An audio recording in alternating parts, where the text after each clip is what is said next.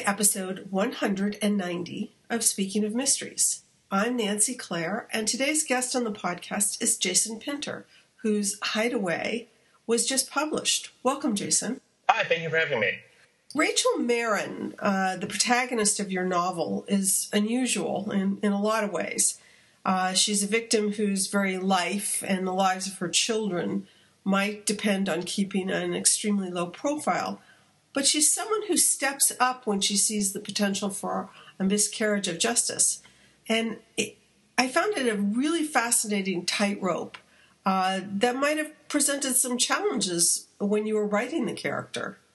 Absolutely. I think that was the balance I wanted to take, is that Rachel's somebody who is a mother first and foremost. She has two small children to take care of.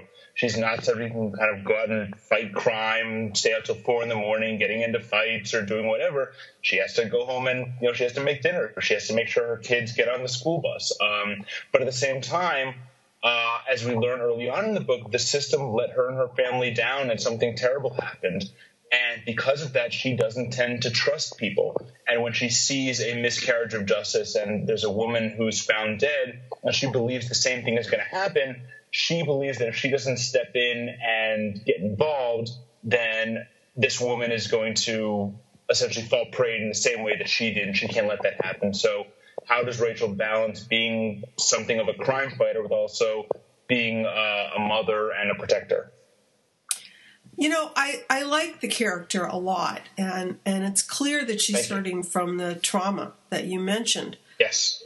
But I couldn't help thinking that she's also deflecting, which strikes me as a very real reaction, and once again, makes her a very complex character. Yeah, very much. I think that's one of the keys to understanding Rachel, is that even though it's clear that she's strong and smart and intuitive, she's very, very broken in a lot of ways. And I think she, after what she's endured, she goes through this incredible regimen to sort of hone her mind and hone her body to be able to protect herself and her children, but she never really fully deals with the interior trauma that she's experienced. And that's something that she has to deal with as the story goes on. That's something that her children have to deal with. And it almost doesn't even occur to her until the story goes on that this is something that needed to be taken care of, because she's been so focused on the external that she hasn't really taken care of the internal, and that's a real problem for her. The press literature that I received mentioned that one of the sparks for this book was a parent's, and specifically a mother's, protective instinct. And I don't know who said it. When I looked it up, there were numerous attributions. But having a child is sort of to have your heart go walking outside of your body. And as a mother, I think that's especially true for mothers. But I wanted to get your input, because you did write from the point of view of a female character. Yes, I started writing Hideaway shortly after our first daughter was born, about 2.5 years ago, and there was sort of one moment that crystallized it for me, and it was when our daughter was about 6 months old, and, we had a monitor where we could see and hear her bedroom to make sure that she was sleeping and breathing, the same thing every parent does. And after about 6 months, she was sleeping pretty well. There were no issues. But I remember my wife used to stay up all night to watch the monitor to make sure that she was healthy. And I think at one point I said to her, she's fine. Let her, she's sleeping. You should get some sleep. And she said to me exactly that. You don't know what it's like to have something grow inside of you, then have it exist outside of your body, and to not know what's happening to them. And that just sort of crystallized for it in a lot of ways, just the protective nature of a parent, and especially a mother. I'm a very hands-on father. I love my kids to death. I would do anything for them. But I do think there's a bond between a mother and a child that is just different and more intimate in some ways because of that literal bond. And so I thought it would be more interesting to write it from a female character. I think that bond was hugely important. And I wanted to sort of explore the relationship between Rachel and her children. I didn't want it to just be a thriller where she's going out fighting crime, but how does she relate to her children? How do they relate to her? And how has she helped them deal or not deal with the trauma they've experienced too? And as part of her self-preservation, and we have to sort of dance around this because we don't want to introduce a huge spoiler. But as part of her self-preservation, in addition to moving from the East Coast to Ashby, Illinois, which is sort of a low-key small city, Rachel becomes conversant in forensics, as you mentioned, as part of the honing of her mind. To the point, though, where she's able to determine before the police that what looks like a suicide, which opens the book, this accident or this event, isn't. But one of the things I liked about Rachel especially was that in spite of her hard-earned expertise, she's not infallible. Right. And once again, I think it might be easier to write a character who never makes a mistake, like a superhero. Absolutely, and I wanted Rachel to be fallible. She's not perfect, and she's like we said, she's deflected a lot of the emotions, and she, even if she thinks what she's doing is for the right reasons, she makes a lot of mistakes, just like any of us. I didn't want her to be sort of she's not Superman or Batman or Wonder Woman. She can't go out and get into fistfights and come away unscathed. She endures physical trauma. She endures emotional trauma. I think to me that gives a deeper reading experience for the reader, because they know if Rachel gets into trouble, if there's danger there, she might not walk out of it. She's not going to, the bad guys have better aim than they do in Star Wars movies. So it was important to me that Rachel felt realistic, that even if she was getting herself into danger, we really did know that, she couldn't just walk things off. Well, I felt that there was a tremendous amount of research done for this book, and I'm always curious about location. You have, as far as I can tell, Ashby, Illinois is a fictional town. It is, yes.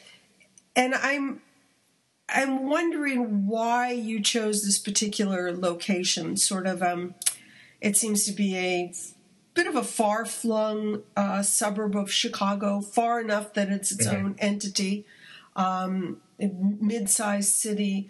And what about this geographic location, aside from the fact that you needed a bridge and a river, and that's not a spoiler because it happens at the very beginning of the book, in order to tell the story?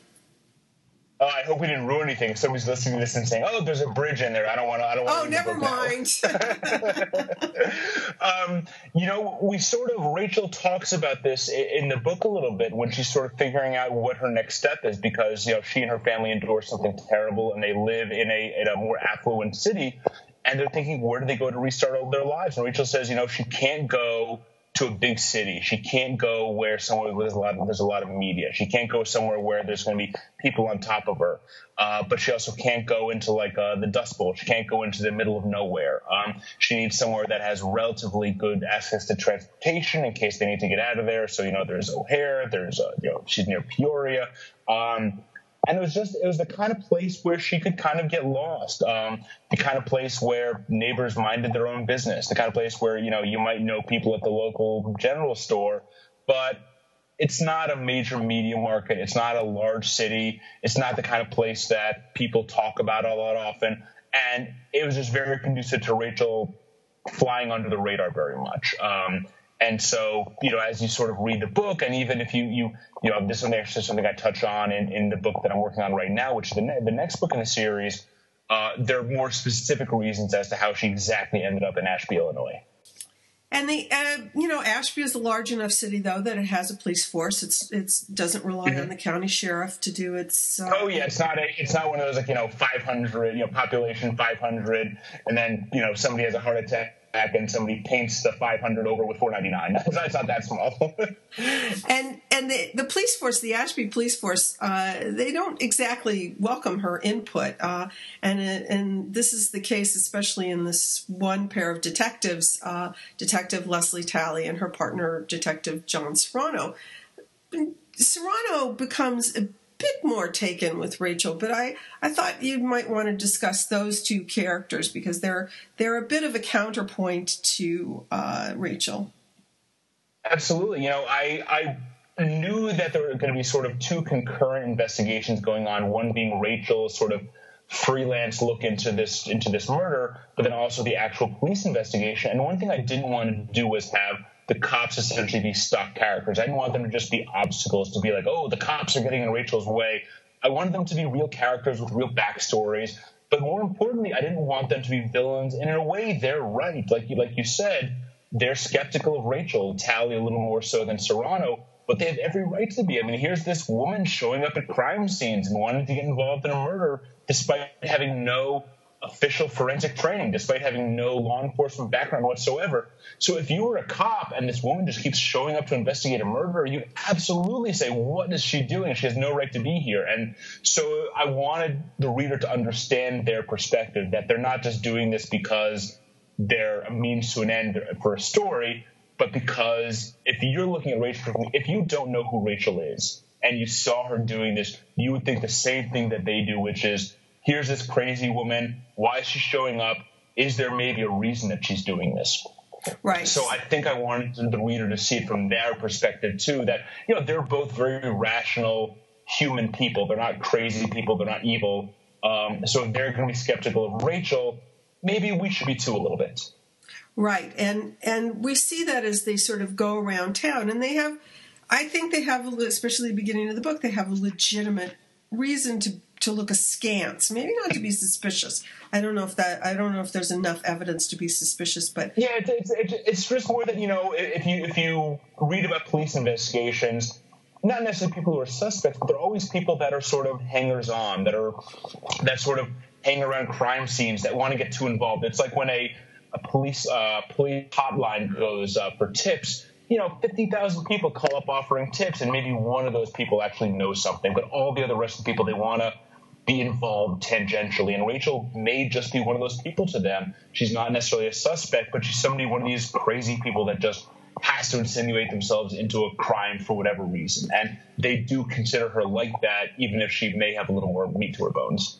And the fact that she sort of showed up from nowhere in a town that has some fairly established roots, especially with the families that she's dealing with, both the woman who is killed and other parts of her family and friends. There's reason for that looking askance. There absolutely is. I as much as I wanted Ashby to sort of be a bit of an under the radar city, like any city, it has its skeletons in the closet. I did an interview the other day with I live in Hoboken, New Jersey. I did an interview with a local Hoboken website, and one of the things that I find fascinating about Hoboken is that it's sort of this. A lot of people think of it as sort of like New York West. Without the history, but there's a very dark undercurrent to Hoboken. The murder of John Gotti was planned probably about 5 or 6 blocks from where I'm sitting right now. There was a lot of mob connections in the city. So even the sleepiest town where sort of everybody knows your name may have a little bit of a darkness that comes up every now and then. And I wanted to be clear that Ashby wasn't just sort of like this castle on a hill. There was a dark side to it too. I always think of Frank Sinatra when I think of Hoboken. So. Oh yeah, well, I mean, my wife and I moved to Hoboken about 5 years ago, and we live near Sinatra Drive, and there, every five feet there's something to Sinatra. Even though apparently he only came back to Hoboken, I think, once after he moved away as a teenager. So when he was alive, I don't think he was a big fan of the town that much. Back to Hideaway. All the principal characters in this story, and that's Rachel, Serrano, and Tally, do have baggage. And the baggage revolves around children. And I think that binds them even if they don't realize it. And so was that intentional, or am I just, plucking? Oh, very, very much so. Very, very much so, especially with Serrano and Rachel. And like you said, Serrano maybe has a bit of a more soft spot for Rachel, and it's because he endured a trauma of his own that we learn as the book goes on. And because of that, I think when he first meets Rachel, he knows that here's somebody who's broken in a lot of ways because he's been broken. And he can recognize some of the the flaws, the personalities, and like you said, even some of the deflection. Tally has her own relationship to children, but she hasn't endured the kind of trauma that Rachel and Serrano has. So I think she's able to look at Rachel from a bit more of a skeptical perspective. But Serrano endured something terrible that relates to his child, and I do think because of that, he can see some of that brokenness in Rachel, and it draws them to each other.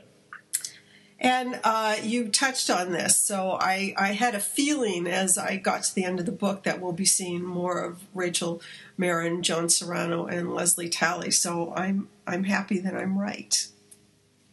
Me too. I love those characters. I just turned in the last edits for the next book in the series, which will be out early next year.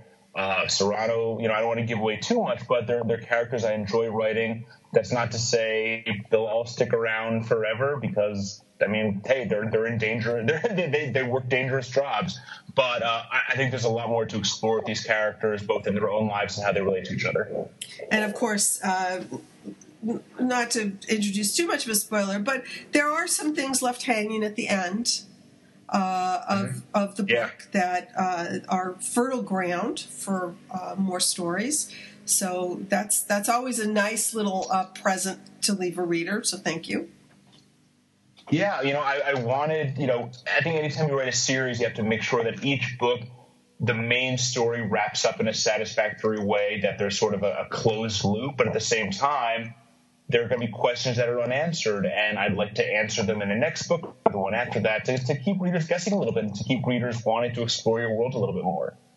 And now you're off on your book tour. I also saw that in your press material, so congratulations on that. And thank you. I think it's a great start to a series. So congratulations. Thank you very much. I worked very hard on this. I love this book. I love these characters. It's the first book that I wrote as a parent. So it holds a special place in my heart, and it means a lot to me that readers are enjoying it.